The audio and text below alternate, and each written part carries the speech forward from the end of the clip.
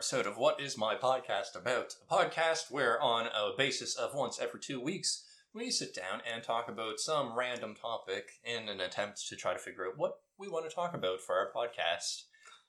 Matt, I feel like your insistence on not saying the F word really makes that intro, so specific is the word I'm going to use. Sorry, I'm already going off the rails. Yeah, man, you gotta say it every time. We'll release an episode whatever the fuck we want. Yeah. Well, with some of our Wimpy Bites, we kind of are. That's true. Yeah, whenever we feel like we're recording a Wimpy Bite, we're just like Oh, another F word, feel like it? Yeah. But anyway, I'm Matthew, and joined today, as always, by Peter Hi. and Keith. You're saying that a lot with a flourish. I think that's what broke Peter specifically. You're getting really enthusiastic about not saying fortnightly.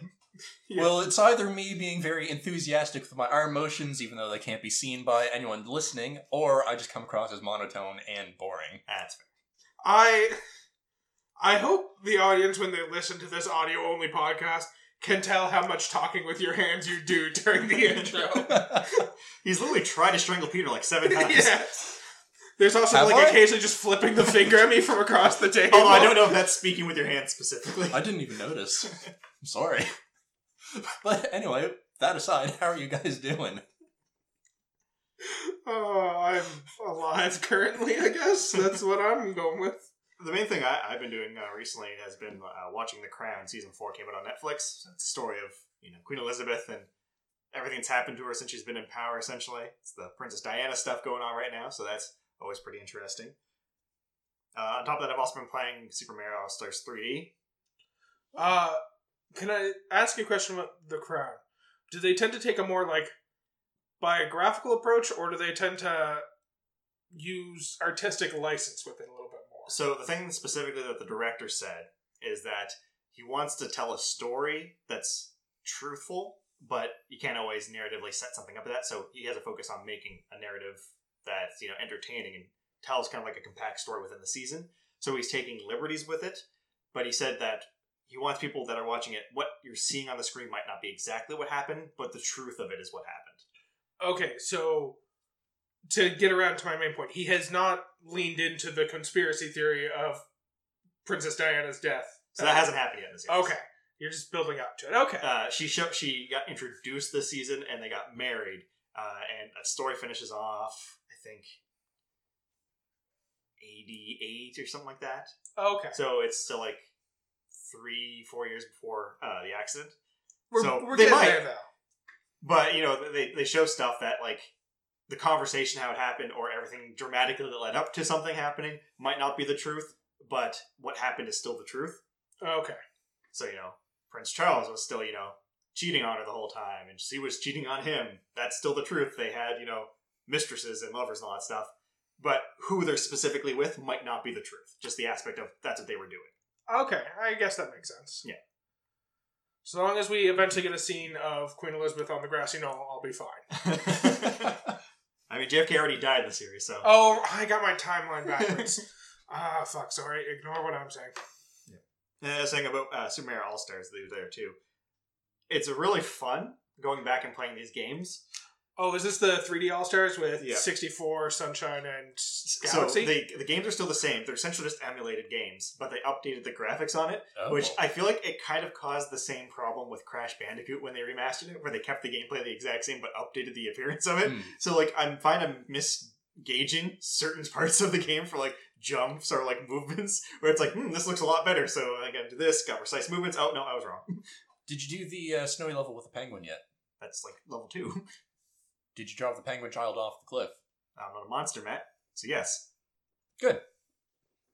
Just confirming what you've done. Just confirming that you've done what everyone else does at some point. So I'm not a monster. Only sociopaths wouldn't drop the penguin off the cliff. Sociopaths don't drop it off the cliff. Psychopaths do. Yes. I don't want you to read into too much about what that says about our social group, but everyone I know drops it off the cliff. Another big thing that happened since our last recording was the Game of the Year awards. So those are going to be happening on December 10th, VGAs. And Yep. they've announced the candidates, or nominees, I should say, for Game of the Year. Ooh. So we have Ghost of Tsushima, Hades, Doom Eternal, Last of Us Part 2, Animal Crossing New Horizons, and Final Fantasy VII Remake. Ooh. So, just to clarify how they end up doing the winner of these awards is they actually get the nominees from a lot of different companies. So it would be, some developing companies, some public-facing ones. So, for example, Kotaku will get so many nominations and votes. Same with, GameStop and stuff. Well, not GameStop. GameSpot? I think The website. GameSpot. So, like, a bunch of those ones will get a certain amount of votes themselves. And so it's not just like a panel of like 5 or so people decide this. It's based on how many votes for first place, second place, third place accumulate a certain amount of points. So even though a lot of people might have an idea of this is Game of the Year and they split it amongst those 3, if everyone has the same second place game for Game of the Year, usually that's the one that will win. Mm-hmm. So do you guys have any opinions on what you think is going to win? I think it's going to be a toss-up between Ghosts of Tsushima and the Final Fantasy remake. I think Ghost of Tsushima is definitely a top contender, but I'm wondering if that's going to be one of those ones that are kind of like cannibalized by like other people voting for other games. Because looking at like what could be everyone's game number 2 on this, and I think Hades or Animal Crossing is a good contender for taking this. I think most people are going to put Animal Crossing in their top 3, but I think due to the nature of Ghost of Tsushima and how it's got that kind of Dark Souls-esque quality to it, there's going to be a lot of people who aren't into that, who aren't going to put it in their top 3, which might detract from its score. The Ghost of Tsushima wasn't really a Dark Souls. I know it wasn't a Dark Souls game, but it had that like difficulty curve aspect. Fair enough.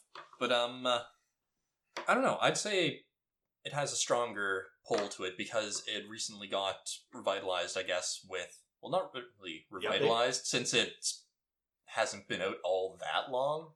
But it did recently get its multiplayer update, so it has multiplayer now. Yeah. And kudos to Hades for being on this list. It's an indie company that made Hades, so it's like a small group of people compared to all these, AAA games getting made. If Hades wins, that would be pretty cool on its own. Yeah, I'd be alright with it if Hades won. To me, I don't know. I feel like Final Fantasy VII, the remake, has a lot of good points for it because it was a very enjoyable game to play.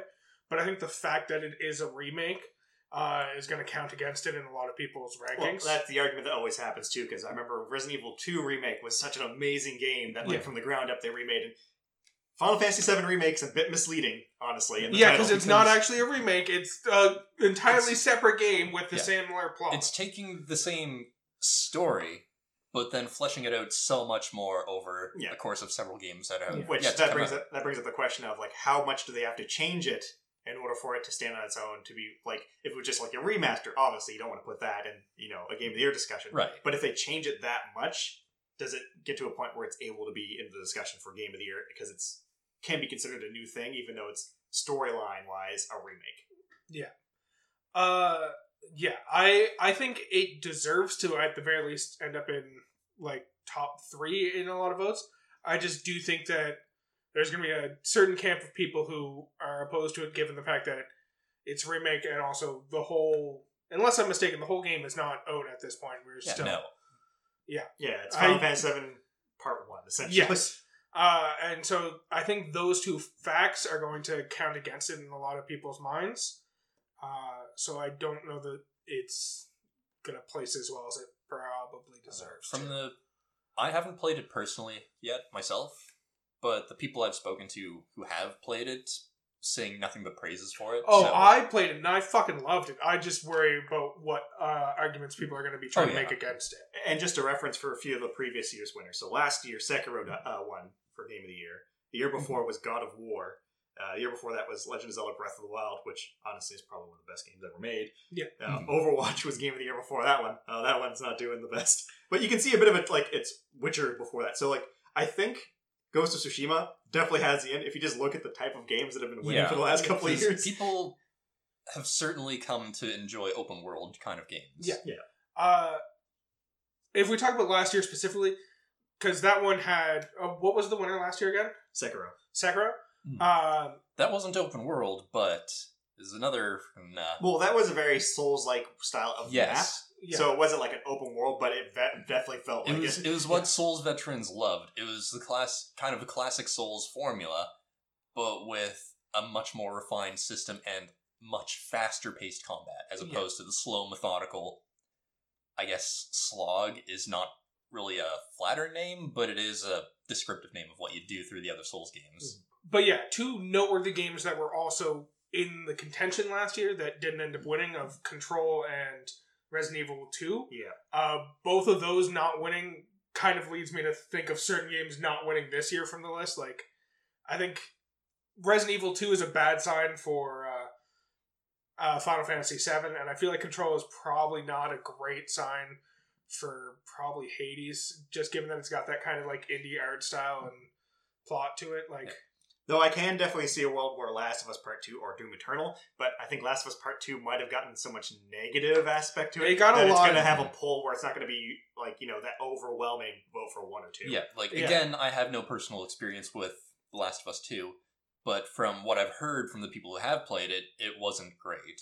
I've got a lot of polarizing opinions from Last of Us 2, in that everyone I talked to about it either fucking loved it or fucking hated it, and it's just there's no one who has neutral feelings about that game.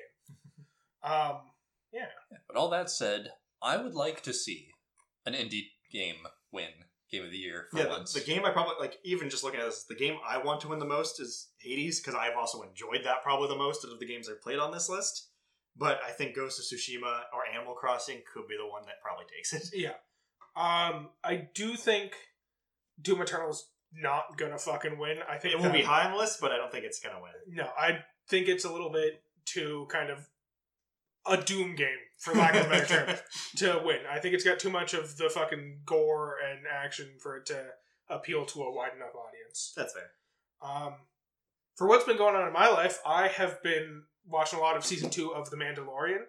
That show, so I'll be honest, the first couple episodes have been a little bit of a toss-up. Like, the first one was probably one of my favorite of the season. The second and third were a little bit lackluster, for lack of a better term. The last 2 episodes have actually been fucking phenomenal, if you ask me. And I don't want to get into too much plot, because I know you guys also aren't up to date and don't want to spoil it for you as well as our entire fucking audience. All I'll say is, from now on in, the show should specifically be referred to as the Grogu Show and nothing else. Okay. And I'm not going to explain why. I'm just going to say, after watching last week's episode, which came out a couple days ago, I'm only thinking of it as the Grogu Show. That's fair. Just answer me one thing. Is this related to them finally naming the race that Baby Yoda is? Or have they yet to name that race still? They have still yet to name the Okay. race. I honestly, I don't think they're ever going to name that race. Yeah. Probably not, but one can hold out hope. I will say this much. Ahsoka Tano has appeared she appeared in the last episode. Yeah. Rosario Dawson. I think Rosario was a fantastic cast. She played the role really well. She even went on to talk about Master Yoda and about how the baby is clearly the same race without saying the name of the fucking race, to the point where she said she's only ever come in contact with one member of this species before. It was Master Yoda, an old Jedi master. It's just like, they're clearly leaning into the whole not saying the name of the race at this fucking point. Yeah. So, Well, no. It's probably just no one knows the name of the race. Well, it's kind of like revealing the identity of the Joker. The appeal of it comes from not knowing, and it Yeah. just kind of demystifies Yoda. The moment you realize that he's like a fucking Trogdorian or something It's like just a that. gremlin. The moment you give him a name and like explain the planet he came from and start fleshing out his backstory and his race's backstory, the less interesting it becomes. Yeah, gremlin from underground caves of Tatooine. That's why Anakin had such a high metachlorian count. Oh, that's another great Yoda's fucking, pissing in the water. that's another great fucking point about the show.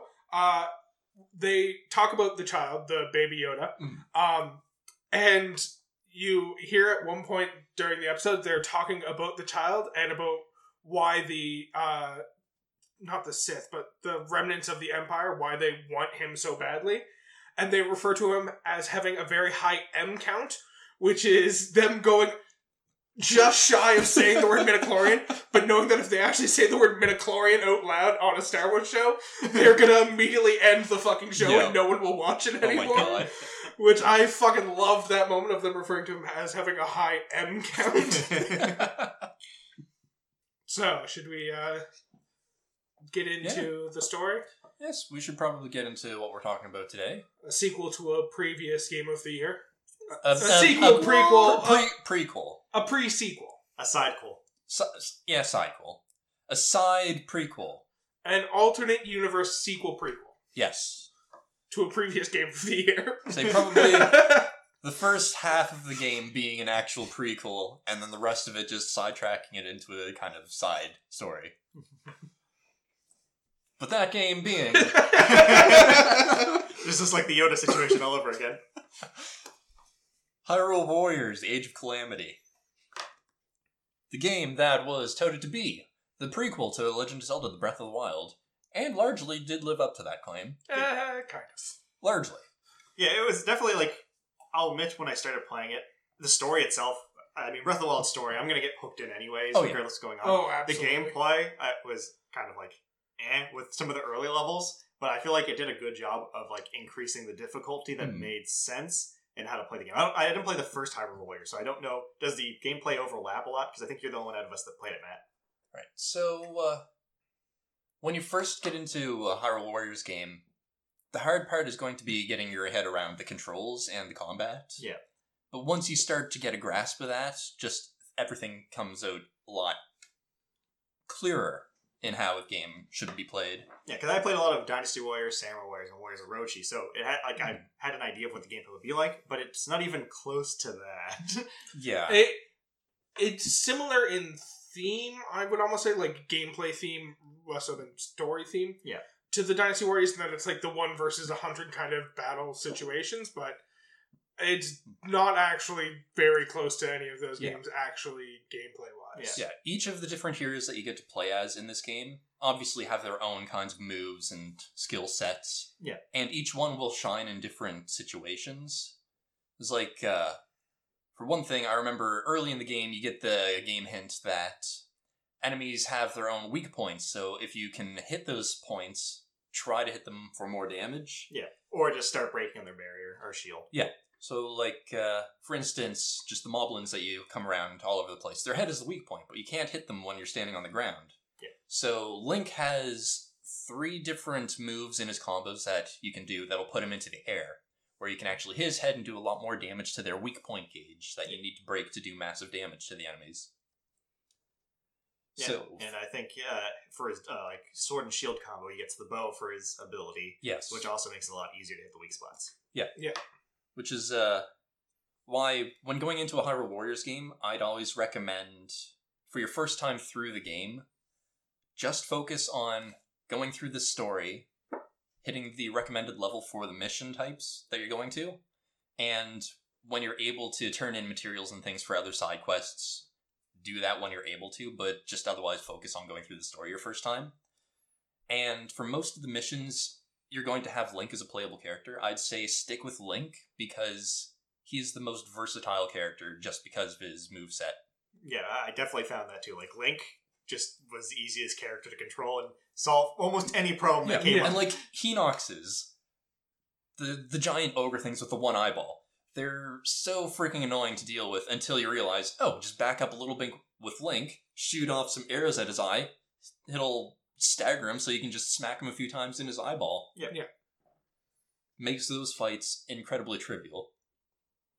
So with the game, you start off, it's, as I said, the part that kind of makes it the prequel to Breath of the Wild is the fact that this is the war that happened 100 years prior to Link waking up in the Resurrection Chamber. Yeah. This shows the events of the calamity happening and fall of Hyrule. Kind of. Yes. So it starts off with a cutscene of Calamity Ganon already out and raining havoc all over Hyrule and the castle falling. So you're kind of thinking, is it showing us what's going to happen at the end of the game already as a kind of, we're going to get to this point? Then it shows a little bit in Zelda's study. A strange little guardian breaks out of a box and kind of opens up a portal and disappears through it. And this isn't the first time we've seen Sheikah technology use some sort of time or dimension. It's just the first time we've seen this particular little thing. Yeah, so we find out that this is Terraco, and Zelda built it as a child with her mother. Can we just talk about the fact that low-key, Zelda at age, 5 or 6, built a robot that can time travel? I'm going to assume that most of it was her mother instructing her on how to build it. Could be. Because And she just put the final pieces together when she had a handle of how to do things. And I guess we don't get a lot on Zelda's mother in Breath of the Wild, specifically because we We get get implications. half a second of a glimpse of her lower body as Yeah, Zelda turns around, and then But it that's the fades thing, to like, black. we know that she was good friends with Urbosa. So was she maybe like a Gerudo, or was she a Sheikah? Like, is there something else going on? Because I feel like she's tied to one of those two, whether she's of Could be. that like group or something else. But I think she's not Hylian, which I Hmm. guess is also because technically she would also be Zelda. Yeah. Yeah. Because that's another thing that's stated. The princesses are always named Zelda. Yeah. But, yeah, that's Which another... I guess also implies that the bloodline goes through the female, not the male. So Yeah. Yes. That's a neat fun fact. King Rowan would have been married into the family. Well, no, because He his would've- mother, or Zelda's mother, wasn't a Zelda. So it's quite possible that even if the daughters are always Zelda, the The males... male could be born that still has to carry the bloodline if the female isn't Yeah, born. they can that still be generation. born into the family and continue the family. It's just the females that are born have the blood of the goddess within their veins. Yeah. But, yeah, that whole little cutscene that you get near the end where little Zelda is putting together Terraco, it kind of gives you the sense that that's the last thing she has as a sort of connection to her mother. Since her mother is gone, we have no idea what happened to her. Yeah. And which is why she seems so attached to it throughout the rest of the game. So yeah, Calamity Ganon assaulting the castle, and Yeah, Taroko jumps Jumps into through the portal. past. Well, we don't find out it's the past right now. We But find from- out eventually it's the past. In a few minutes. Yes. Yeah, he pretty much goes back to the point where it's the kind of just It's- before it's the Link and before- Zelda meet. No, they've met. Link is already assigned to Zelda as her bodyguard, but it's not known that he's going to be the hero to wield the Master Sword. Which Yeah. it's kind of a fun like story plot to put in for everyone, because everyone's played like Legend of Zelda yeah. game to this point. Yeah. You know, the guy that looks like that is probably the hero, so everyone's like, "Man, I wish we could find this person who's supposed to wield the Master Sword Yeah. to stop Ganon." There's even one cutscene where, Daruk. There's one cutscene where Daruk just takes this sidelong glance at Link when they're discussing who the hero could be, and he's like, "Oh." Yeah, him and Mipha Yeah. are like, I love how you get to the plot point where you're tasked, essentially you and the Guardians are tasked with tracking down who will wield the Master Sword. It's just like, I wonder who it will be! Yeah, because you end up, the first mission ends up happening with the Battle of Hyrule Field. Yeah, because we know that the Calamity is coming. We don't know It's when been yet. prophesized to happen, and King Rome knows quite a ways back, because he knew when she was that young that, it's been foretold. It'll We be need to happening prepare for soon. this. We don't know exactly when, but soon. Yeah, they find out it's during her 70th birthday? Yeah, they find out. During the course of the game. But all we know right now is that the time is getting close and monsters are getting more active. So they assume it's getting really close, and that's why King Rome's been very, nope, machines are stupid, you focus on magic. Yeah, Yeah, because You Zelda learn your has. sealing magic, it's our only fucking hope. Yeah, because she has yet to awaken her powers, Yeah. and that means the kingdom is doomed. Yeah. Also, I think this might be the best version of Zelda we've gotten in any of the games. Oh yeah, Well, that's Well, not it's- fucking hard, because most of the time Zelda's just the fucking Yeah, damsel like- in distress. Like, of course, there's like outliers where she was more active in the plot, but I Mhm. think like this is just probably like the most Yeah. character developed Zelda we've yeah. gotten. In Ocarina of Time, we got the Princess Zelda. She is just the princess. And then we got Sheik, and that's just some mysterious then- tomboy who likes to hang out with us. We But got- he's so dreamy. Oh, he's very handsome. And in Twilight Princess, we got a few small cutscenes of Zelda, who was actually a warrior, but she had to put down her sword and surrender Yeah. to save her people. Which is weird because to me that's Queen Zelda. Yeah, that But was, she's always Princess Zelda. Like that was the queen. yeah. It's always weird to think of the fact that Princess Zelda at one point will be Queen Zelda. Well, we've seen her as Queen Zelda, but for some reason Yeah. she's always Princess Zelda. Yeah. But this one's like definitely like a lot more interesting as a character and a lot more like Yeah. because Zelda always feels like even in the ones where she's a bit more grounded, it seems a bit like a figure that's not existent. They Yeah. know everything that's kind of happened in a sense, Yeah. and they're very. I guess the issue is they're always very wise, Mhm. and that's kind of their thing. But it's the Triforce of Knowledge, and this one's the one I feel like fits the best to the Triforce of Knowledge. It is the Triforce of Wisdom. That was knowledge. No, it's wisdom. It's power, courage, and wisdom. And which kind of makes sense because, well, Zelda's character anyway. I guess knowledge And- is power. Yes, but as we I'm happy to learn, acknowledge that. when Zelda is approaching her 17th birthday and is going to take her trip to the Spring of Wisdom, because you're not permitted up on the mountain until you have the namesake of that spring. So it's kind of alluded to that since she's not 17, she doesn't yet have the wisdom needed for her power. Makes sense. But, yeah, so going back to that fight in the field, they come across Teriko. He's just kind of lying there, just cold. And then he starts following them around, activates a Sheikah Tower somehow. And this is where we also meet Impa, which is probably my favorite part of this game, having Impa be active in it. And not just sitting. Because she's not an old woman, and, she's a ninja. Yeah. Now, there's one thing Sheikah are ninjas, but True. There's one thing I'm not entirely sure on. I don't know if you guys remember this better than I do, but the towers don't get activated in Breath of the Wild for the first time until after you wake up and activate them, correct? Correct. Yes. So this is where a deviation happens that you might not notice, but the towers get activated now by Teriko. Well, in Breath of the Wild, all of the towers got, I guess, in a sense, awakened. When you first interacted with the one tower on the Great Plateau, all of the towers rose out of the ground, which is the same thing that happened here. Yeah, but it's implied that, especially as we get further in the story and we find out how it deviates, the towers were never activated at this point historically in this world. True. Because the towers tend to be one of the things that actually allow them to change history. Because this is what happened in this game. Things go very differently from how they did Under Your War. This is why I refer to this one as a sequel, because of the fact that Teriko going back in time and creating a separate storyline makes it less of a prequel. All because Teriko is here and active. But things could have still played out this exact same way that's up until a point, and still everything would have turned Yeah, out because when I was first playing, I think it's until about Chapter 4, I was like, well, this is just the story unfolding as it naturally did for these characters, which means all those cutscenes we saw in Breath of the Wild, the reason we didn't see Teriko is because all the cutscenes are actually above their knees, and that's why we never saw them. And I'm not kidding. Go back and watch cutscenes. You never see below their knees in the cutscenes. So Teriko could have easily been written off. Aonuma wrote this story as well as that one. Maybe he was planning it. I don't know. Yeah. But, he meets Impa, the towers get activated, so this is where sort of the deviations kind of start happening. And they start becoming more prominent, and up to this point I was like, well, this is how it happened. But I guess the way to look at it is... kind of deviating, but not really. Yeah, I just assume that just remove Teriko, and that's probably what happened. So if he directly does something, that never happened. Yeah. Impa getting in a fight with Teriko never happened. Yeah. They knew about the Sheikah Towers. They could never activate them, though. Yeah. And Zelda, again, still went around researching all this ancient Sheikah technology, like she's doing now. Yeah. And the shrines as well. We saw that in the cutscenes, too. Except she didn't have Teriko before. Yeah. But it's alluded to in this game that she's always had Teriko, it's just... this is the time where Teriko woke up during the Calamity and went back in time. Exactly. Which I'll talk about later when we actually get there. Oh, boy, do I have some stuff to talk about. So, so that's the first mission. Then the second mission is you go to the research facility.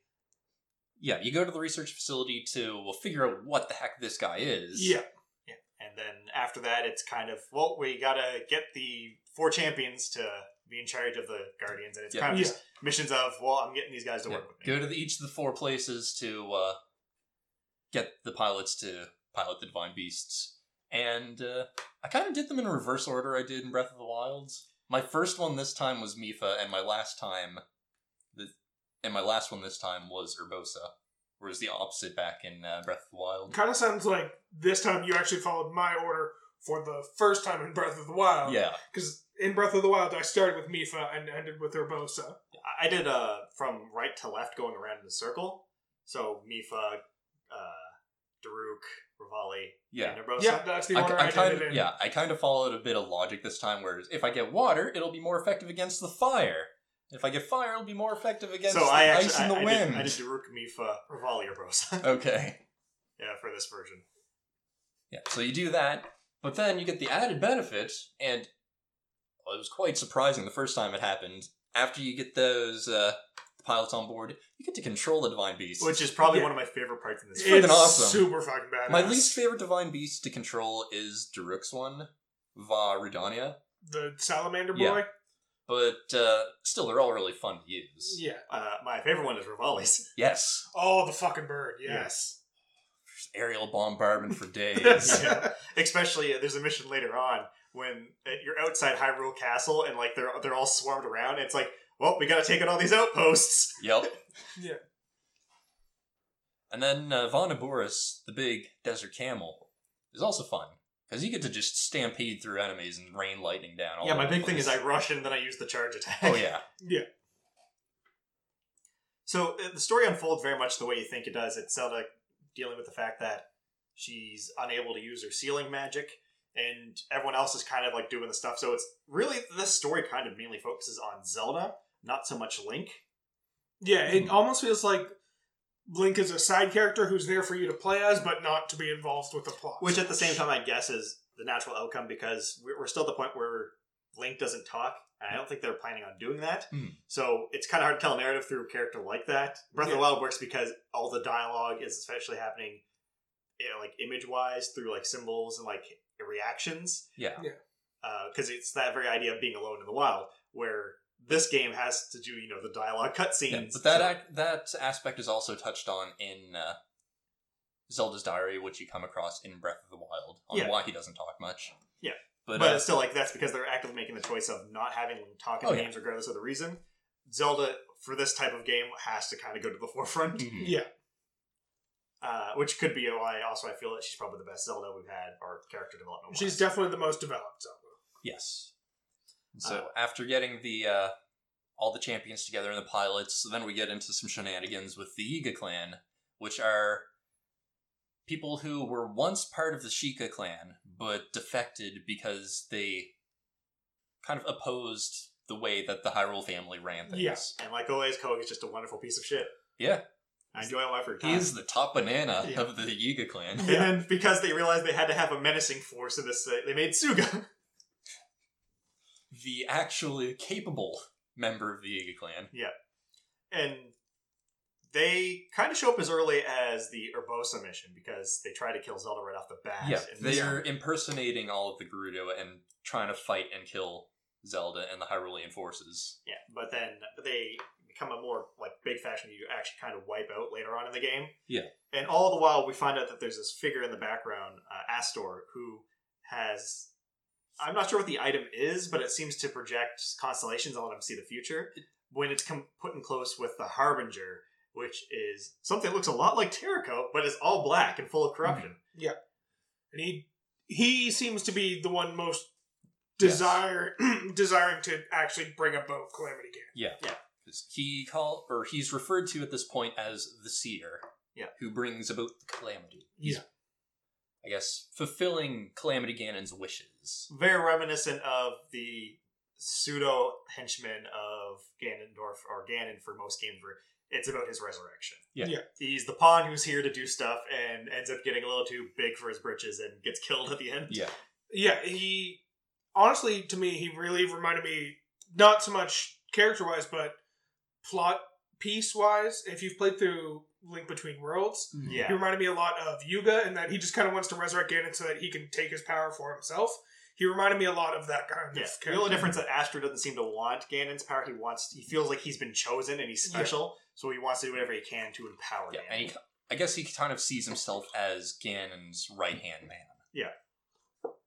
And then he finally dies when he decides to demand Calamity Ganon do something. Yeah. Yep. The moment he gets a little bit big for his britches, he immediately gets killed off. Yeah.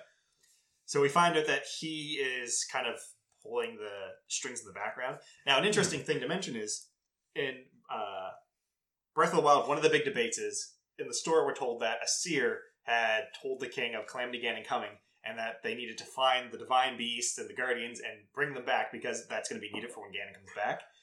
And funny enough, it's mentioned that the spelling in Japanese specifically of when they mention the seer in the book, Making a Champion, and how it's written in this game match up identically for Astor when he's referred to as the seer. Okay.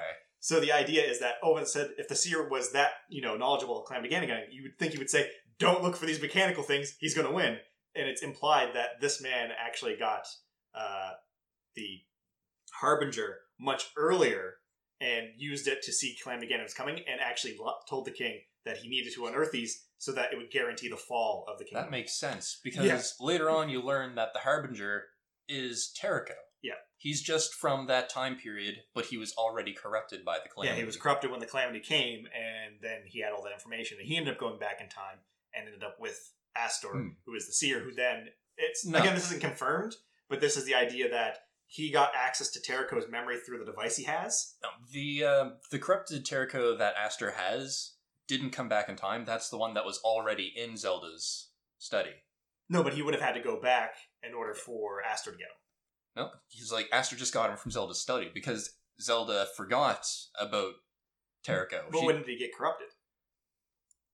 Didn't you see when Terrico came through the portal from a the little bit past of before? Calamity Ganon followed through. Some Calamity's malice came through the portal after him, chasing him. But, well, I don't think it specifically says how he gets Terrico in that sense, but for this to work, Terrico would have had to have been corrupted by the Calamity and also have the memories of the future in order for him to see the future through him using the device.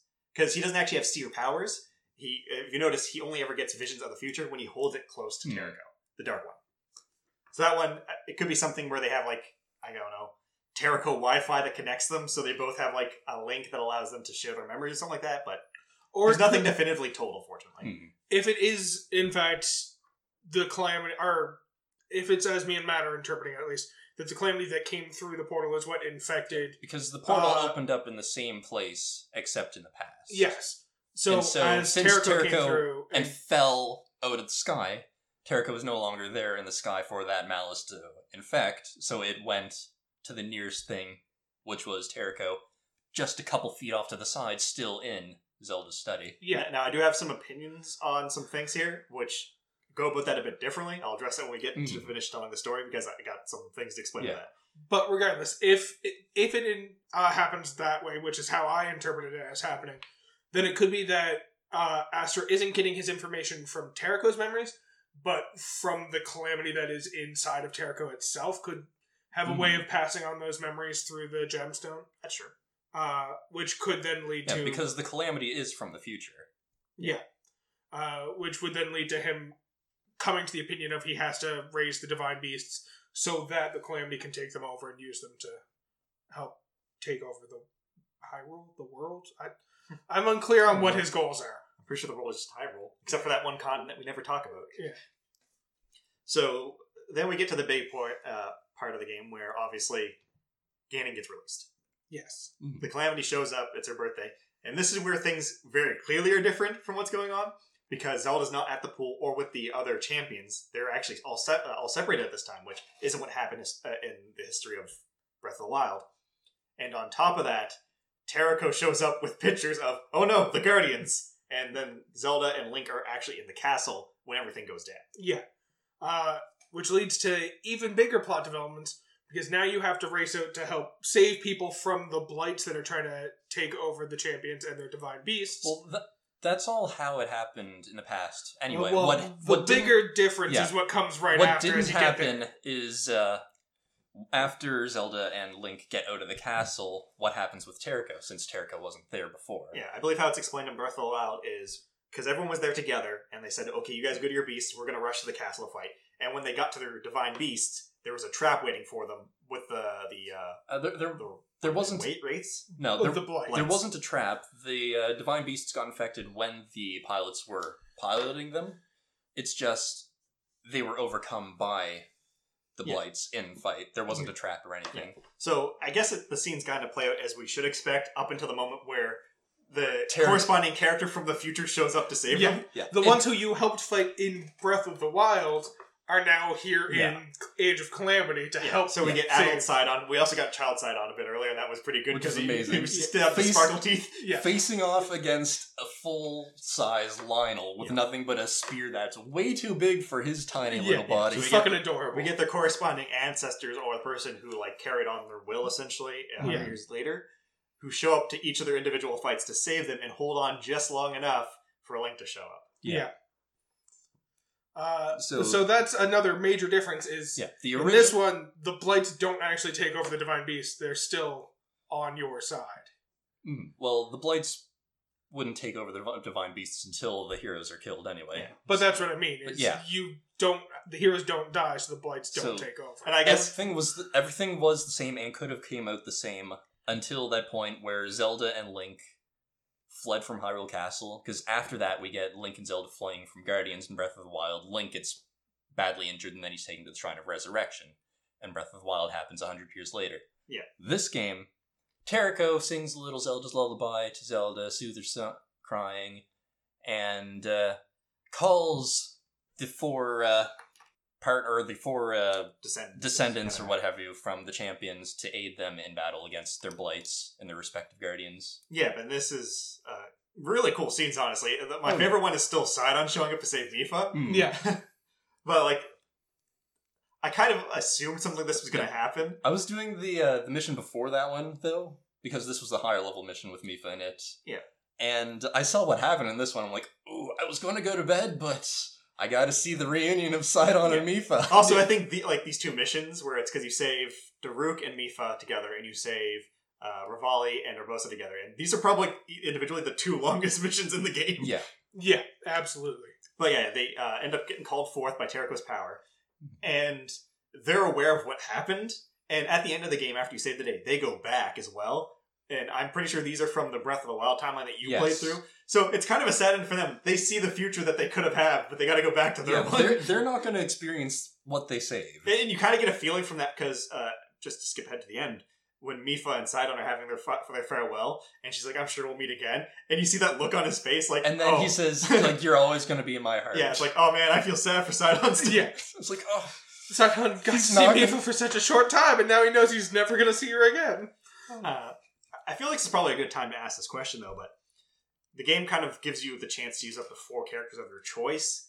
I'm assuming all of us used Link. Yeah. Who are the other 3 characters you kind of focused on? I kept Zelda in just because since she was in most of my missions, she was also my second highest level character, and Impa also. Yeah, I used those 3, and who was your 4th? Mine was Revali. Mine was Mipha. I was Mipha too. I just love fucking Revali's. Revali's movesets are amazing. Oh yeah, especially just going to the air and just like you're it's pretty much like playing as Divine Beast. Yeah. I fucking really enjoyed playing Revali. I was like, as soon as I unlocked him, I was like, yeah, you're now part of my regular rotation. Just Mipha's moves clicked for me a lot easier though. Yeah, even in like Samurai Warriors and Dynasty Warriors, the spear characters always were my favorite ones. So Mipha just worked as well. Although I didn't care for Sidon that much. Oh, I mean, he was fine, but he just seemed slower, which makes sense because he's bigger. He's more power than speed, where Mipha is more. But he dual wields spears. Yeah, and he's a badass, is what he is. Dual wields spears and rides a shark. Yeah, water shark specifically. Yes. So after you get everyone saved, then it's the fort. Was it Akala and Hateno fights? Yes. Which it's cool to see Akala Citadel in like its full glory, and also the towns around it. The one that was the most impressive to me, like I was like, I didn't even think about it being in the game, but of course it would be the Great Plateau. Great Plateau. Yeah. Yes. Because seeing that and like how it was built, I was like, oh man, like I know exactly like where all the stuff is and where everything is. That's where I got to go fight the giant stone monster. And it's great because you're teleported up into the Shrine of Resurrection, well, and you walk out on the plateau there. I know, like it's the same view. Yeah, like that scene was like probably that was the best part for me. Like just the moment, like oh man, I want to play Breath of the Wild again when I did that because like we're gonna teleport you to the Shrine of Resurrection. There were so many points through this game where I'm like, man, this place is exactly like how it was in Breath of the Wild. I'm having massive nostalgia trips. Yeah, it was absolutely one of those things. Teleporting to the Shrine of Resurrection and walking out. They did that on purpose. Too. Where like we can't have them walk the wrong way out of the Breath of the where it fucking happened. And, like, before it happened, I was like, if I had to list, like, major battles that would have happened while you were there, fucking Great Plateau would not have even, like, come to mind of something that I would be fighting. And then it fucking happened, I was like, oh, fuck yeah! I'm probably gonna go start a fucking Breath of the Wild playthrough after this. And then you end up having Koga join your side as well. Yeah. Also, it's cool how they do the resurrection of Zelda's powers here, too, because it also happens at Fort Hateno, like it does in the original version. But it's Link staying behind because Aster had summoned the 4 Blights back using the Yiga people. Yeah. Yeah. So we should address that because it Because causes some more differences in that yeah, once Aster's plan is kind of fucked over by you defeating the Blights, he comes up with the brilliant plan of sacrificing a bunch of fucking Yiga people to try and bring back the Blights. Now, to be Because fair, I he's think this been- can still happen in the Breath of the Wild history. Yeah, because and you kind of get that in how when he does the blood sacrifice, he kind of summons the Blood Moon as a kind of thing that can happen. But yeah, so he's pulling the strings of the Yiga clan from behind the shadows, and Master Koga and his henchman, his main henchman, Suga, See, are kind of hesitant to work for him, but they're still working towards the resurrection of Calamity Ganon. there's two reasons why I don't think it played out this way in the original storyline. The first one being that the main reason he goes about sacrificing the Yiga clan is because of the fact that the Blights were defeated, and this is more of a backup plan.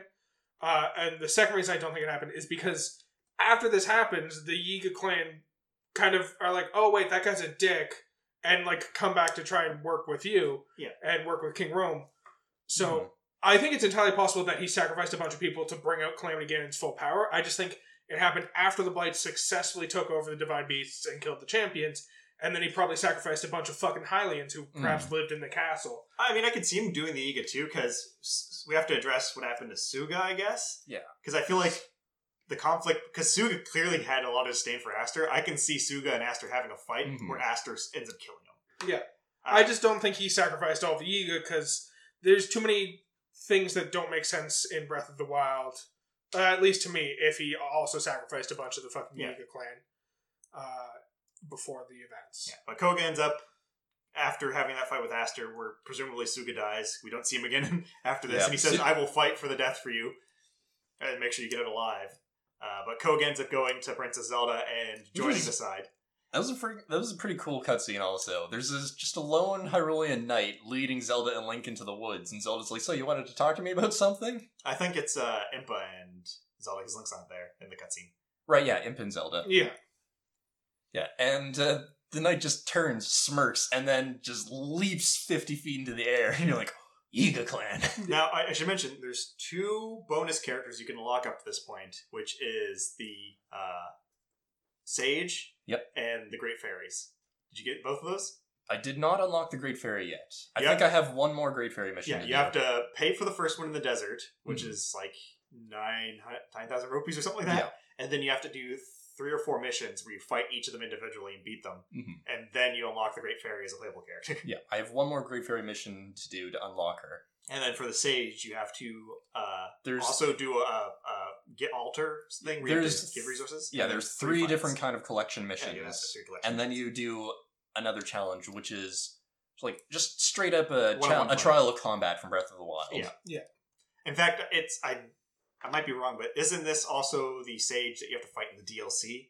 It might be. Yeah. It probably is. They all have weird names.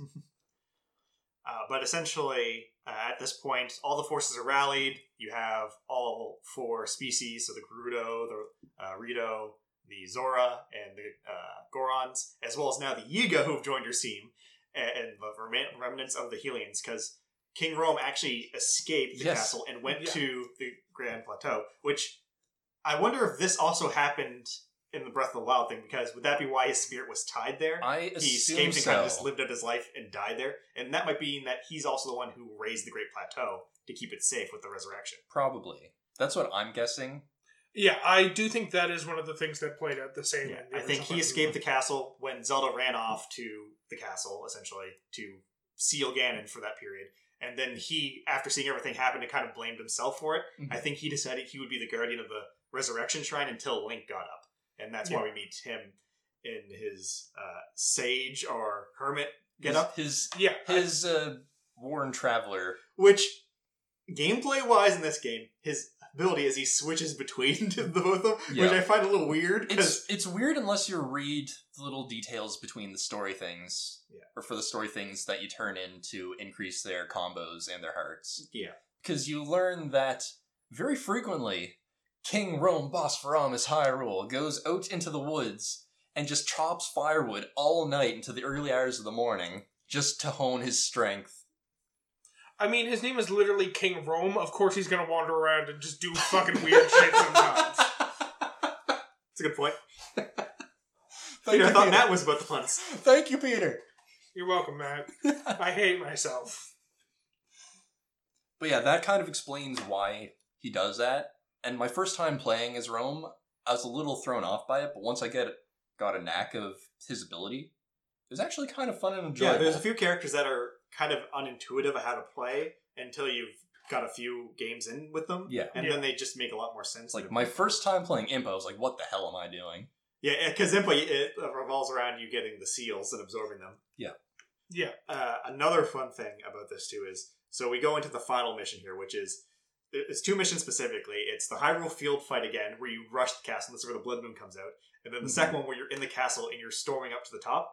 These 2 together is probably, like, my favorite missions in the game. Which, to be fair, the Warriors games don't have a historical context of having really fun final missions. But this one they did perfectly. And it was so fun. Especially where you have the 2 groups scaling the castle at the same time. Yeah. Fighting the different blights. It just worked out so well. Yeah. And there were parts of that fight where you're running up walkways in the castle, and there's guardians approaching, and then divine beasts from the distance are just nailing them. Yeah.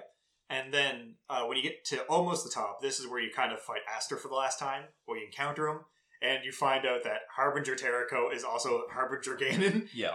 Because apparently this is Ganon's, like, puppet form for this part of the fight. And this is where Aster ended up, demanding, consume them, and then he gets killed. And then we get evil Terrako, who we see his light flashing, and he shoots a laser beam at her. And I was like, oh no, he's gonna turn into the thing too, we're gonna fight him. But no, he's just still tiny robot, and opposed to, like, it's like... a little knife and a little axe. Yeah. I'm gonna stab you! And it's like, oh, okay, is this gonna be a cutscene resolve thing? Do I have to, fight the Harbinger and not really hurt him? And then Also- he disappears, like, defeat the corrupted Guardian. I'm like, this fight doesn't seem right. Like, Also- not because I don't want to hurt Terrako, but because, like, he's so tiny. Yeah. And also, just that cutscene where he got corrupted. It's like the whole terrible thing of all of a sudden, Calamity Ganon is resurrected. It's like, oh no, but right in front of him, Terrako, you're in trouble! And that's where all of the focus is. Yeah. And Terrako dies, and we have that sad scene.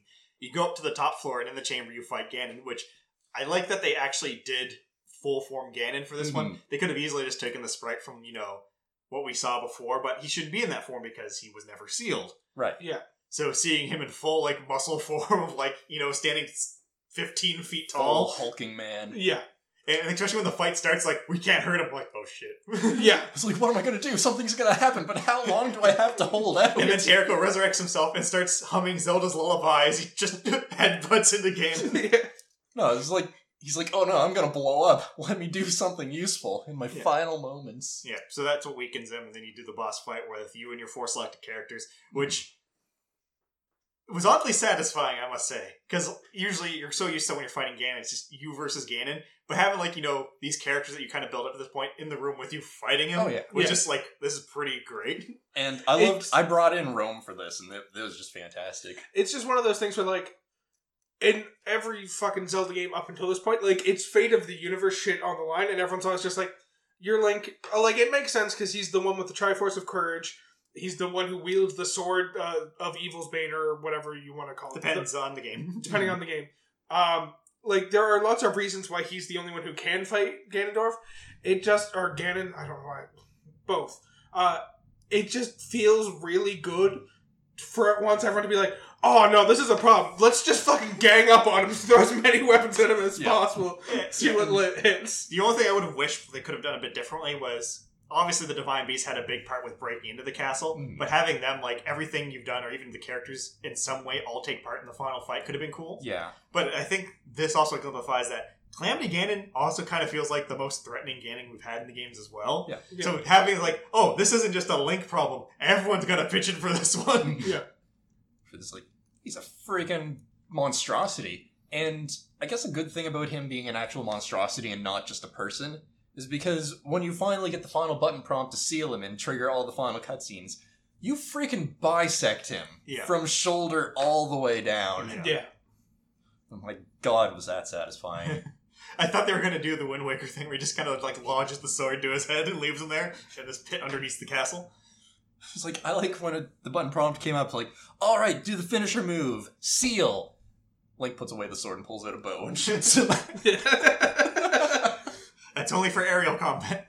It's only for the Guardians. Jesus. On top of that, though, the game does kind of do the credits here and run after everyone says goodbye, and the future characters go back to their time, and this new brave future that we don't know what's going to happen without the 100 years.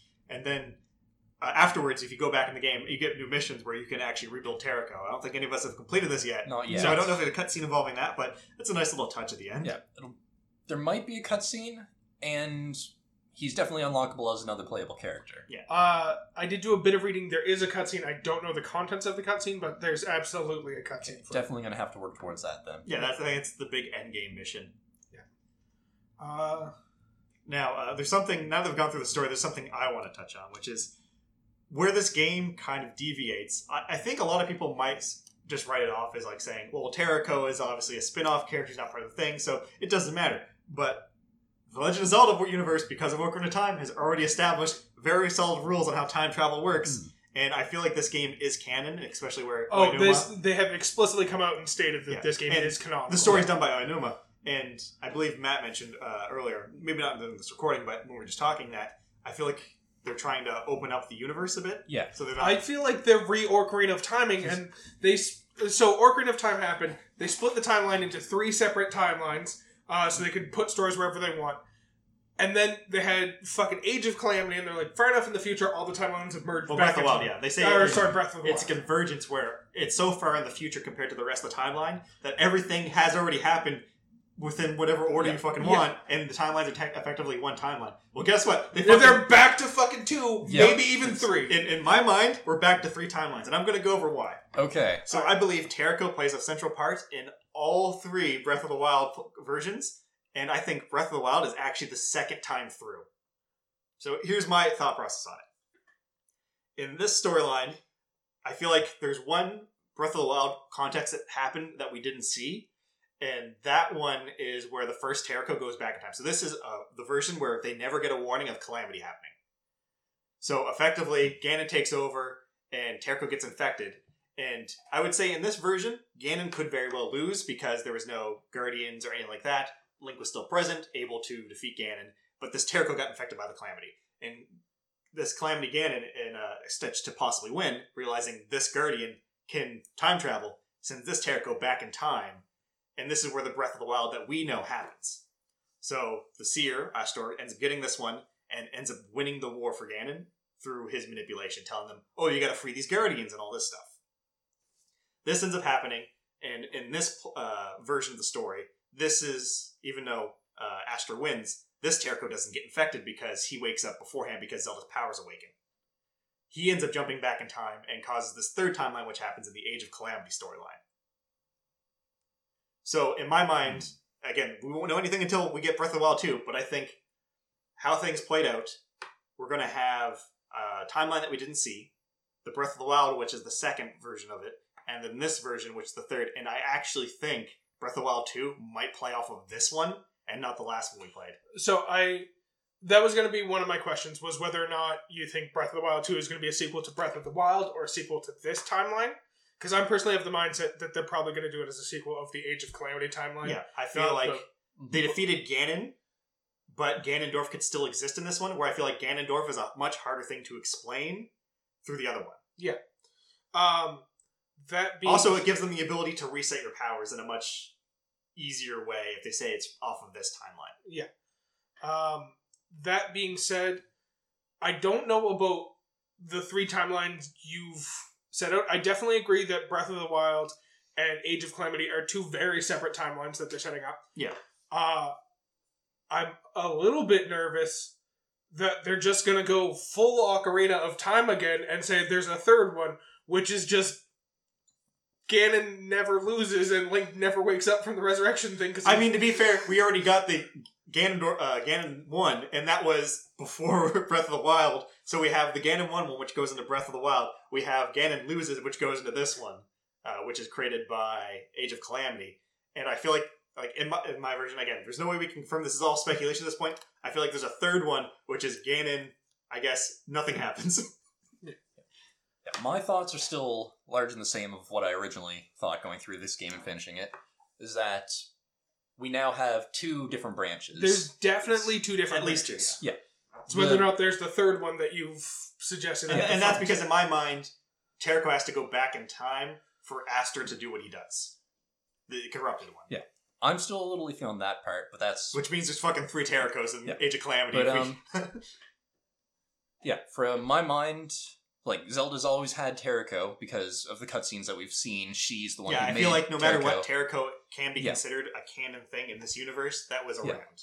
Whether Yeah. he was functioning, evil, or on a shelf. Zelda's father took Terrico away from Zelda at an early age so she would start focusing on her sealing powers as opposed to her toys and trivial pursuits of researching all this technology. And so he just kind of remained in that box and at some point made it into Zelda's study, just kind of forgotten there. And So that- when the calamity happens, Terrico wakes up in that timeline and goes to the past, but that's a different timeline progressing now. Yeah. So that timeline where Terrico left is the one that we get in Breath of the Wild, where the Age of Calamity happens, Yeah. the kingdom falls, Link wakes up 100 years later. And the reason we can say this like is most likely what would have to happen is because that's what has been established already with time travel. Time travel in this universe isn't really time travel. It's more of splitting timelines Yes. that you're traveling between. And Sorry, go on. yeah, and of course when Terrico goes back through the portal, a couple clouds of malice from the Calamity come through after him. Some presumably to start infecting some of the Guardians to try to stop them. But then one of them definitely goes to the Terrico of that timeline that Terrico just went to.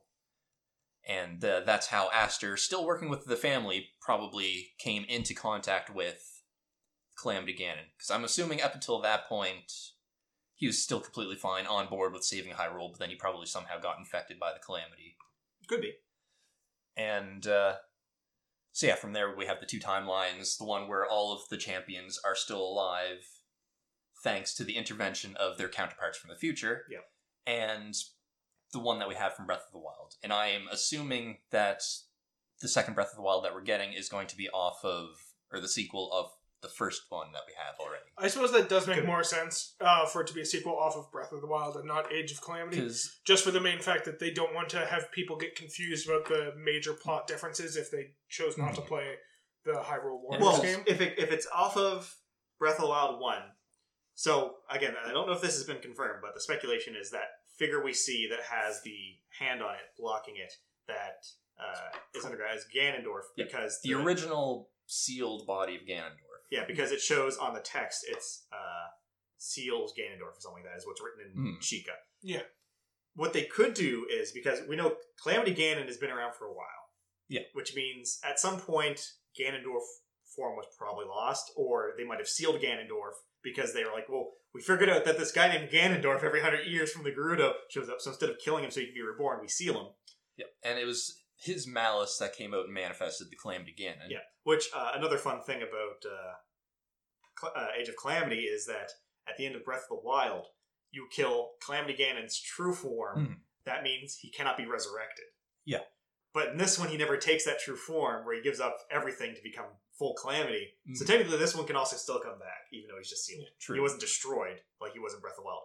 Yeah. But also, in Breath of the Wild, you destroy his true form so he can't be resurrected. That doesn't mean that the body that's already still sealed underneath Exactly. the castle can't Yeah. come back. and that it might not even be sealed under the castle. It could be sealed underneath anything because we just see True. all the things rising. Yeah. So it could be the quest of we need to get rid of Ganondorf.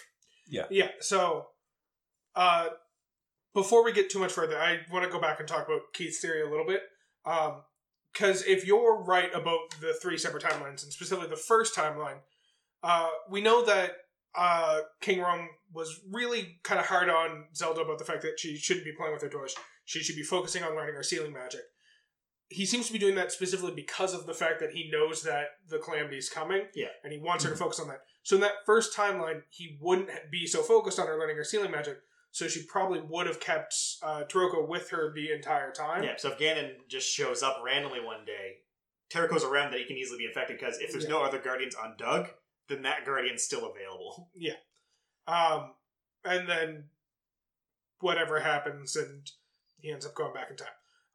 That's just something I wanted to clarify, is to explain that Toroko wouldn't have been put away in Zelda's fucking room. He would have been presumably with her. Yeah, if that the location of the first Terrako and most of the stuff that happens in that timeline, again, it would be something we don't know as we haven't seen it. All we know is Terrako is around. Ganon shows up at the same time he would have, but he doesn't have the machine army that he can take over this time because they wouldn't be aware without the Seer. That is if Astor is the Seer. So to go back to talking about this upcoming Breath of the Wild game, or not even Breath of the Wild, the upcoming Zelda sequel game, I do think based on the fact that we see them like finding the hand of presumably Ganon. Well, the hand that's sealing him is Sheikah technology. Yeah, Yes. which is then clasped onto Link's arm. Regardless, the hand that is new game mechanic. New game mechanic. the hand that is sealing Ganon. I think what likely happens is them realizing that Calamity Ganon coming out of the fact that Ganon's been sealed and his malice escaping Probably leads them to believe they have to unseal Ganon to be sure to completely... sealing, or the seal's probably weakening. That's why the Calamity was able to leak out to the point it did. So I think it's them. It's not them reacting to what's happening in the game. I think the game is set in motion by them trying to track down Ganon and unseal him to fully end the threat forever. I guess it'd be kind of like a Majora's Mask style of it, where it's the adventure and they kind of accidentally release the evil. It's kind of, we're going to try to clean this up, but we hope we don't make something worse than it already And I believe we is. actually already talked about like how they would do like the power reset for this in our Zelda episode, where one of them ends up getting sealed and it's the other one have to like, so maybe Zelda gets put into a slumber to take Ganondorf's place, something like that. Yeah. Or Link I does. do think I like the idea that Zelda being along for the ride is going to be in charge of the Sheikah Slate, which was where Link got all of his powers before. Yeah. But now that he doesn't have that, he has to have something new, which would be the Sheikah arm. Could be. I don't think this would happen, but I think it would be really cool if Link's powers end up getting sealed and you actually get a Legend of Zelda game where you play primarily as Zelda from her fucking perspective because of the fact that Link's powers have been sealed, and it's all about Zelda learning how to kind of master the powers of the Sheikah Slate. Yeah, and that's the big thing I wonder about, because Link already has the Master Sword. We know he can access it. He has all these powers. How do you get that back to a point where the game feels like it's developing? And from what I have heard, it sounds like this Breath of the Wild 2 is going to fall more in line with old Zelda games, with, you know, specific items that do specific things showing up. Yeah. So there's a lot of possibility. It might be that just like Link loses his... It could be something like simple as he loses his Triforce, the courage aspect, that, you know, maybe he can't use the Master Sword anymore or something like that. I don't know why, but you mentioning Link losing the Triforce of Courage, just imagine me playing through a Legend of Zelda game where Link is a legitimate coward, and every time he tries to walk into a cave, he's just like, no, I'm gonna go this way. It's like, I don't have a torch. I'm not going in there. Yeah. Find me a torch, and maybe I will examine the dark, scary cave. But speaking of mechanics, I do want to point out just a little thing that I kind of thought of playing through the game and found kind of funny. As you know, in Breath of the Wild, like, every weapon that you pick up has a durability and it breaks. Yeah. That's because they've been lying around the world for 100 years. And all the weapons that you get from monsters, they're just crafted by monsters off the ground. They're not very good or durable, so of course they're going to break. Whereas in the Age of Calamity game, none of your weapons are going to break. They don't have the durability because they're newly crafted weapons. I think They haven't aged for 100 years. I think the other key difference between Breath of the Wild and Age of Calamity is in Breath of the Wild, you don't have access to the kind of resources who would help with maintenance on your gear, whereas, so that's why it breaks a lot more. Because I think even, like, when you get stuff that is very clearly, like, newly made weapons and shit, it still breaks down very quickly. And now that in the sequel, Zelda and Link are, as according to the cutscenes at the end of Breath of the Wild, going to start rebuilding Hyrule, there's going to be those services and facilities available to them. And also, Nintendo did state that, actually I believe they stated, that they're going to retool the weapon system due to player feedback. So I think it's entirely possible that weapons will still have durability, but it'll be possible to repair weapons instead of them just disappearing the moment you use them too much. Yeah. Probably. And the main feature of Breath of the Wild was it was kind of going back to the exploration aspect of the original Zelda game. at the same time as it's pretty much a survival game if you think about it. Yeah. So, I everything still being remember. scarce. I still remember my first night off the Great Plateau. But that's the whole point. Like, it's supposed to be scarce resources, and anything is like not permanent, so you have to be very smart about how you use everything. Mhm. Them changing that for Zelda 2, I can see make a lot of sense. One thing I would like them to change, it kind of coming from how Age of Calamity happened, is having, for example, the Guardians only. Not the Guardians, the Divine Beasts and the Champions. Their only aspect they play in the big fight, and even the different groups that you help out, they don't really play anything in the big end game, essentially, aside from shooting a beam. Yeah. Having them be more active could be cool. Like, yeah, you can just run off to, Hyrule Castle, and with that, just sneak in at any point or get all the Divine Beasts. But having, all these important characters actually take part or do something at the end could have been cool as well. Because it still felt, even though you rallied all of Hyrule and saved them all and got the Divine Beast going, it felt like you were still just alone going into the castle. Like, I was like, I'm sure he's fine. Yeah. Having something like that be a little bit more active at the end could be cool. I do think, regardless of how they do it, they are going to have to take away your abilities, not only in the standard de-leveling you, forcing you to regain stuff. I feel like they're going to have to take away a lot of the Sheikah technology and have there be some corruption in the technology. So the fucking Sheikah Slate, you don't have access to infinite fucking bombs anymore. And probably even the Divine Beasts would have to get shut down, because having those on your side... I believe they do shut down, because after Calamity Ganon is defeated, the whole idea is that the spirits of the champions move on, so they're not in the beasts anymore. Yes, so they're not controlling beasts anymore. That also writes out their blessing powers, too. Yeah. They've lost their blessings, and while in effect you could get another pilot for each of the beasts, yeah, I believe... that would be a mission you'd have to complete to get them. A mission you'd have to complete...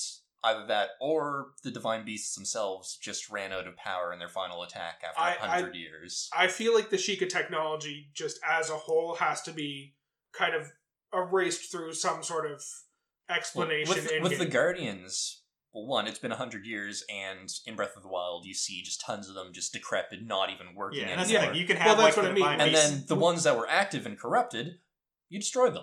Yeah, that's what I'm saying. We have easy explanations. And I feel like that's just going to have to apply to a lot of it. They're going to have to replace the fucking teleporting around the map.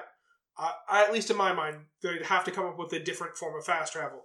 Just because having that whole Sheikah Towers allowing you to teleport around the map raises too many questions about why other Sheikah technologies aren't still working. Oh yeah, I feel like in 2, we're not going to see the shrines or the towers around anymore. And obviously the Guardians, they can still have laying around in ruins, and even have the Divine Beast still standing where they were, just as on the map, but unoperable or unaccessible. I think it'd be really cool to have missions where you go to essentially the ruins of the Divine Beasts. You go to, I can never remember their fucking Va names, but the fucking bird crashes into the ground and you get to search through its wreckages. It's Va Meadow. Yeah. Va Meadow. I remember them all because... They're all named after characters. Yeah, aside from Meadow, they're all a play on a character from Ocarina of Time. Va Naboris is a play on Nabooru. Va Ruta. Va... What was the elephant? Va... It's a play on Ruta. Yeah. I'm not going to be able to answer this question. I just said I can never remember their fucking names. Va Rudania, Darunia. Yeah. Regardless. And Meadow is that bastard in the forest. Oh, yeah. Regardless... Although I guess it could be a medley as well. True. I just think it would be cool if, instead, similar to how you had the Divine Beast missions in Breath of the Wild, one, if in the sequel game you have these times where you go back to the Divine Beasts, but they're no longer operable, so you don't have the same mechanics of, being able to rotate it to get access to different pieces, and it's more so you just rummaging through the wreckage to find something. Or combat some... enterprising third party who is there to sack the place for technology. Yeah. Beetle. Yeah. Beetle. Or the Yiga clan, because they're not your allies in this one. Another that could be cool, bringing back Master Koga. You just fell down that hole, maybe hit the bottom finally, and then Ganondorf was down there. That's another thing. Master Koga's been alive for 100 years. More than 100 years. Yeah. I actually like this idea. I hope Ganondorf's at the bottom of that hole. That's where Ganondorf is? Him falling is what wakes up Ganondorf. But Also, in Breath of the Wild 2, they've established that they're bringing back dungeons as well. Yes. So that could be something else that also changes the landscape. But you have to wonder how much they're changing the landscape. I don't think the landscape itself should be changed too much. I feel like they can introduce dungeons without completely reshaping the Well, it's world. just things rising up from under the ground. Right? Yeah. I just, in my I don't know how... I mean, I understand how. It's just funny how both of the times we've talked about Zelda, we spent a significant portion of time talking about the upcoming sequel game. I feel like when you're talking about Zelda, it's mainly going to be theory crafting. Yeah, but I feel like regardless of how they do it, they're going to have to write out the Sheikah technology to be replaced with a new mechanic to be developed over the course of the game. That's another thing I mentioned before we started talking today. Ganondorf steals the cheese slice. They're getting quite far in with the technology and the things that you're capable of. So Nintendo probably doesn't want to go too far into the age of technology. When does Link get a gun? Yeah, the master gun. He already has a fucking motorcycle, goddammit. Yeah. So I think you mean a divine beast. Sure. And also, the whole thing about Calamity Ganon not being able to resurrect anymore, and Breath of the Wild 2 presumably destroying the body of Ganon. Who are they going to bring in as a villain in the future? See, here's the... I mean, Zelda 2, ended the resurrection of Ganon as well, so I don't think ending the resurrection of Ganon stops their ideas. Even if they don't have Ganon get resurrected, they can just tie it, instead of being tied to Ganon and fucking... Skyward Sword is the one who introduced Demise, yeah. Who could end up being the villain of Breath of the Wild 2, honestly. True. Yeah. Because he was the one who started the whole cycle in the first place. Yeah. Regardless, however they want to do it, they just have to essentially give the Triforce of Power to a fucking random guy, and there you go, boom, villain for eternity. It's true. They don't have to worry. I like the idea of them cutting off the Ganon resurrection, because there's still so many ways for them to introduce villains. I mean, we've had multiple Zelda games where it didn't involve the Triforce for the villain, right? Yeah. Mm-hmm. It's just, so many of these games have just been the same three fucking pieces just fighting against each other, except getting resurrected. I think you mean 4. Impa's pretty much involved with all this, too. But regardless, it's She's usually... the centerpiece. Regardless, it's usually just Always fucking forgotten. Zelda, Link, and Ganon in different forms fighting against each other. Impa's often there as well. I think it'd be interesting for them to take away Ganon and still replace him with a different piece to see how that affects them. Yeah, we've seen this too, because we've had, was it Vadi? Yes. As well as we had Jorah. So they've done really good and memorable villains without involving the Triforce and the three sides of, Ganon, Zelda, and Link in a conflict. They can do good Zelda stories without involving that. Yeah. Besides, even if they've killed off Ganon and say he's not going to come into the timeline anymore, they can still just decide to jump back and introduce games to the earlier part of the timeline. They already don't release them in chronological order in the world order, so they can just be like, oh fuck, we want to do a Ganon game. It takes place here in the timeline. To be fair, we tend to get batches of games that are close to each other, and then they get bored with that and then do other things. Yeah. So yeah, I think we'll probably get more Ganon in this game, but I think it's very easy for them to write in other villains for future games. But just because Ganon's killed off and can't resurrect doesn't mean they're not going to bring him back for another reason. Also, they could bring back the Twilight Realm. Because as of Twilight Princess, the Twilight Realm was sealed off. Just imagine Breath of the Wild scale, but doing something like the Dark World or the Mirror World. That. Actually, considering they already have the map, and they would want to change it up a bit, that is something they could do with the next one. Okay. Now that we're getting into it, actual final boss of upcoming Zelda game, my personal contender, because he's always my least favorite person to fight against in any Zelda game, fucking Shadow Link. I want Shadow Link to be the final boss. He had better make an appearance in this next Breath of the Wild game. Yeah, there's definitely a lot of cool thing. I feel like Breath of the Wild revitalized and changed so much that you'd expect from the franchise that it's, even though there's a formula, it's really hard to say what could happen in the next one. Mm-hmm. Well, I like the idea of them keeping a lot of what they did in Breath of the Wild to change, but reintroducing ideas they had from the other ones to see how it plays out under this new kind of world that they've built and the new mechanics they've had. Because I was one of the people who was a huge fan of the fact that they got rid of the fucking dungeons in Breath of the Wild, so it wasn't so formulaic in how you did things. I was also fine with there not being your typical dungeon, but I also kind of missed that whole large puzzle kind of Yeah. solving things. So that's what I'm looking forward to in this one, is them reintroducing dungeons. Just because it hopefully won't be that as formulaic as it had gotten up until that point. Yeah. But will give them the ability to play around with that now that they've kind of... As they learned with Breath of the Wild and the puzzles in the shrines, a lot of them are incredibly open-ended on how you solve them. Yeah. I remember in Naburius, I ended up solving the electrical puzzle by just taking all my weapons and dropping them on the ground in the Oh, line. that's absolutely what I did. You have to get electricity from here to here. Fuck, thank God I got 100 metal weapons. Let's just throw them on the floor and create a chain. Because I wasn't going to solve that puzzle. But yeah, I like the idea of them doing a game where, because of the fact that, in my opinion, and I feel like a lot of opinions, even though the Zelda series as a whole is phenomenal and really enjoyable, there are a lot of things that were starting to get a little stale, for lack of a better term, because it just always happened the exact same way.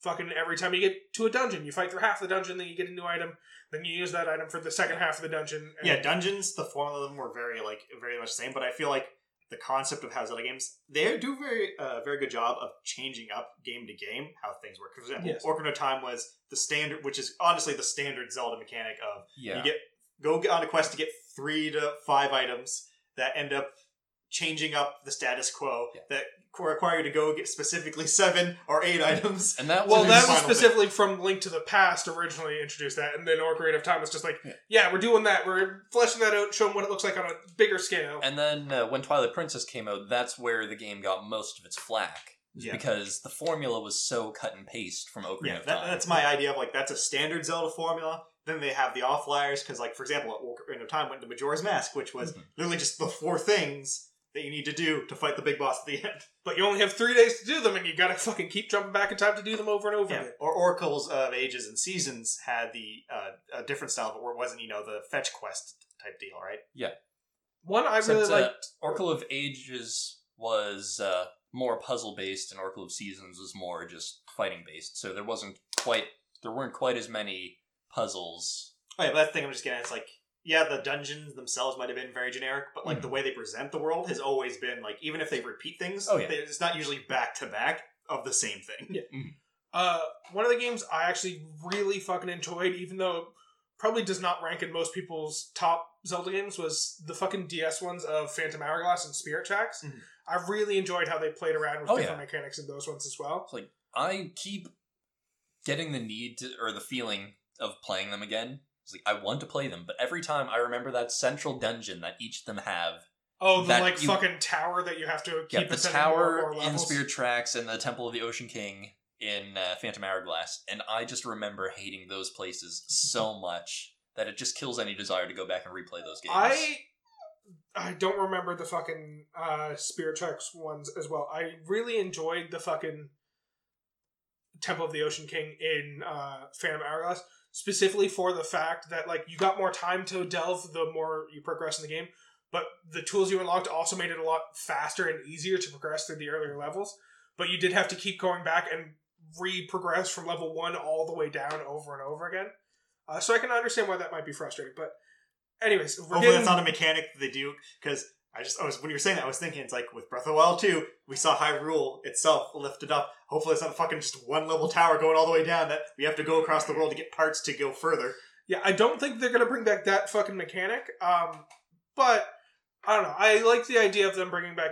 We're getting so far off of track of what we were talking about.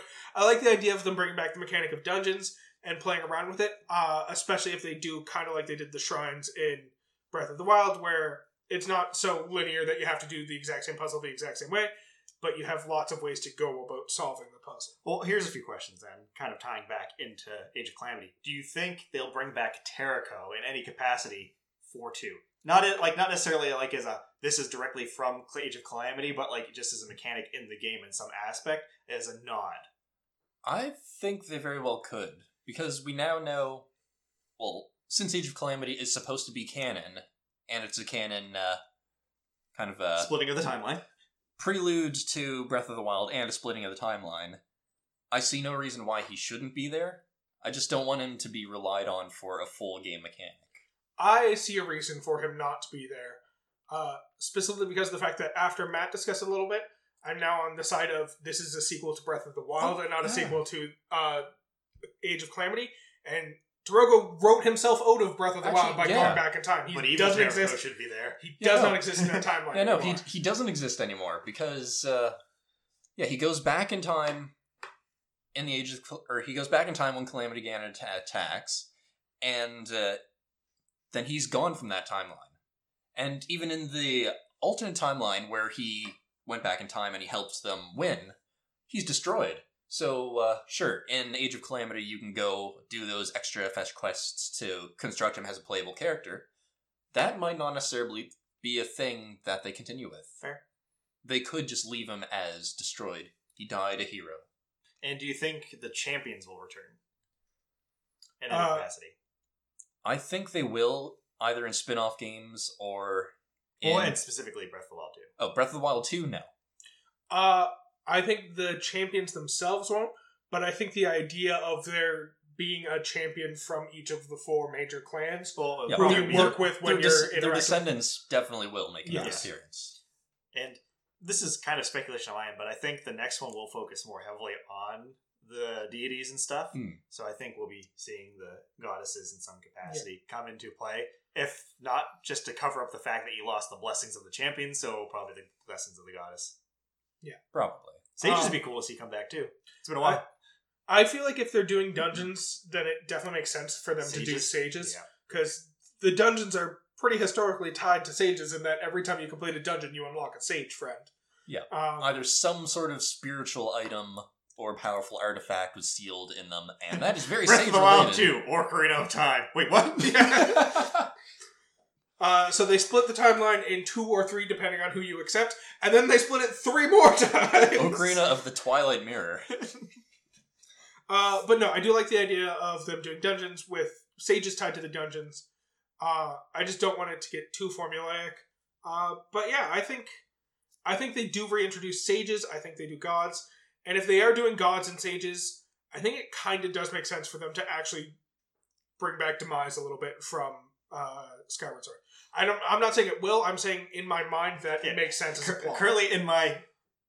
Which I might be setting the standard a little too high here going into Breath of the Wild 2, because Breath of the Wild 1 has probably ruined everyone's opinion going forward, and it's going to be a disappointment, sadly. Yeah. But the first part of the game is Ganondorf getting released. You do all these fetch quests and things. And then when you finally get the thing to unseal, say, Zelda, who's in a slumber. Yeah.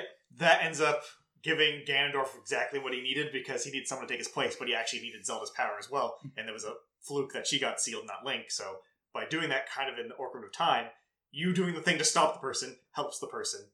Then we get the alternate world, which is the same map, but flip side, kind of like most of the classic Zelda games. In that world, Demise still exists fully, and he has corruption of the, the shadow world or whatever the fuck it is. And then you have to get the sages in this world to help seal.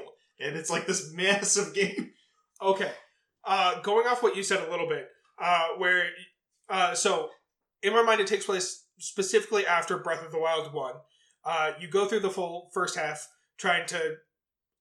I don't even think the first half is you accidentally free Ganon and then you have to try and unseal Zelda or whatever. I think the first half is you trying to unseal Ganon so you can defeat him once and for all. And he takes Zelda into the Shadow Realm. Or you have to unseal Link. I think instead of jumping into the Shadow Realm, you jump into the timeline you created in Age of Calamity in a world where you defeated Calamity Ganon in that form, and that's... So instead of jumping kind of like... so they split the timeline just to reform it again? They split the timeline with Age of Calamity, and then you're jumping between the 2 split timelines. So what if Oyanuma was like, man, I really want to do this thing in 2, but I wrote myself out of it. Unless... You just see him like fucking breaking the timeline. It's like...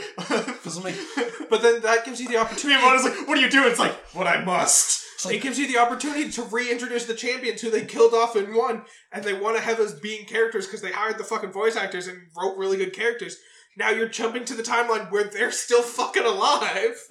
Terrako comes bounding back into the picture, opens up a portal for those champions to come in. Yeah, Terrako is actually fucking fixed by the people. That is a canonical ending to the game, is you going through doing the bonus From what I understand, Oyanuma made Breath of the Wild, and the timeline from this point on is just him doing a fucking circle around it constantly. So, I've created the perfect Zelda. It's like- Circle constantly. it's like, okay, I've got all of the timelines back into one. Alright, I've made a problem. I have no idea how to fix This is it. going to turn into a fucking Terminator situation. Let's break it into a second timeline before this happens so I can make myself a solution to this problem to bring back in after the fact that I can fix this problem now. And then the characters have to travel back in time for Breath of the Wild 3 to resolve something that I'm going to create the cause Breath of the Wild 4! Yeah, so Age of Calamity existed solely to split off the timeline so that he could keep the hero or the champions alive and defeat Ganon in that timeline. Specifically so that in Breath of the Wild 2, he can bring the still alive champions over to his world, and you have, like, trips between the two worlds, one where Hyrule's been decrepit for 100 years, and one where Hyrule's been fucking thriving for 100 years, and you get the visions between these two worlds. To be fair, we already have a basis for that implication because of Skyward Sword. Yes. I like this. Yeah, I like the idea of the Shadow Realm. Oh, that's the best part. Is, like, you're worried about traveling to the Shadow Realm, only to, like, travel into it and see, like, a much more, like, populous and thriving and happy land, and realize you were in the Shadow Realm all along. I don't think we topped it. I think the episode's done, guys. Yeah, I think episode's over. Then I think Zelda takes off her mask and it was midnight all along. I think the real reveal is that we've all ruined Breath of the Wild 2 for ourselves, Yeah, because well, there's it no really- fucking way that happens.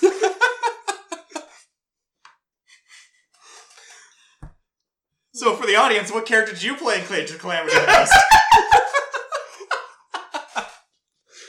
Also tell us the plot of Calamity 2, not Calamity, Breath of the Wild 2. Tell us about Calamity 2, Ganon's Revenge. Tell us what's gonna happen after Breath of the Wild 2 to re-split the timeline that they just forged back into. I told you it's not splitting anymore, it's a circle. It went from a branching 3-pronged timeline to a circle. Oh, fuck. But in all actuality, yeah, let us know what your favorite hero to play in this marvelous game was, and also what your thoughts are on the new branching of the timeline that we now have. Yeah. So I guess at this Yeah. point we should be suggesting things that are similar to what we talked about that Yeah. you might enjoy. So, since we were talking about... Man, I guess I suggest just looking at any conspiracy theory online and reading it in our voice. But since we were talking about Age of Calamity, Hyrule Warriors, I'm going to recommend the previous Hyrule Warriors title. The one that you can now get on the Nintendo Switch as the, what's it called? As the Definitive Edition, which includes all of the DLC. Because just like the Age of Calamity, the original title for Hyrule Warriors also had about 20 main story campaign missions. But it also has way more just side kind of challenge missions that you can do. Like, literally hundreds of different scenarios that you can play. And they all unlock different things and different weapons. Well, there's only a couple of different weapons that you have to play a bunch of challenges to get. One of them being, Link gets a Great Fairy as a weapon. But it's not Link using the Great Fairy as a weapon. You play as the Great Fairy and Link is just trapped in a bottle. I like it. Keith, your recommendation? Really, the only thing that can stand up to this would probably be a Warriors game. Although I'm just going to say Minecraft for just the open world aspects. If you like to explore, because honestly, Breath of the Wild, some of the greatest parts of that game is just seeing the landscape and go, whoa. Minecraft is a game where you can do that, but in pixel form. Also, that just reminded me, I looked and saw one of the things I have to do to upgrade Link. I have to get 100 pieces of wood. So in my missions, I just started cutting down every tree I could see. Play Legend of Zelda Risk. I'm just gonna recommend going back and playing Breath of the Wild again. Yeah. I had another recommendation, but it doesn't feel right anymore I after know, the conversation I got into. I know we're all going back to play Breath of the Wild after this. Yes. So my recommendation, do what we're doing, play Breath of the Wild again. That's fair. Firstly, I got to rebuild Terraco. Alright. That was quite an interesting delve into madness. That turned into quite a calamity at the end. Did anyone figure out our Instagram post for last episode? Nope, no one has guessed it correctly as of yet. I haven't gotten any emails since last one. And no updates. Alright. Well, if that does it, then thanks you so much for tuning in to another episode of What Is My Podcast About. As per usual, you can find us on all podcast streaming services. We're also up on YouTube. You can follow us on Instagram, where we post, before we start a recording session, a picture that may or may not be a hint to what we're going to be talking about if you feel like guessing what we're going to talk about before the episode goes live. Hit us up with any comments. Feel free to leave a suggestion. You can contact us at our email, whatismypodcastabout@gmail.com. If you have any thoughts, suggestions for improvement, or any potential ideas for podcast episodes. As a heads up, if one of your recommendations is that we don't do drugs before recording the podcast, I have to let you know. It was us being completely fucking sober this entire time. We're on the drug called life. Yeah. So this is going to be our last episode coming up in November. So our next few episodes are obviously going to be in the month of December, much holiday themed. So just be ready for that. Bah, humbug. Don't be such a Michael Caine.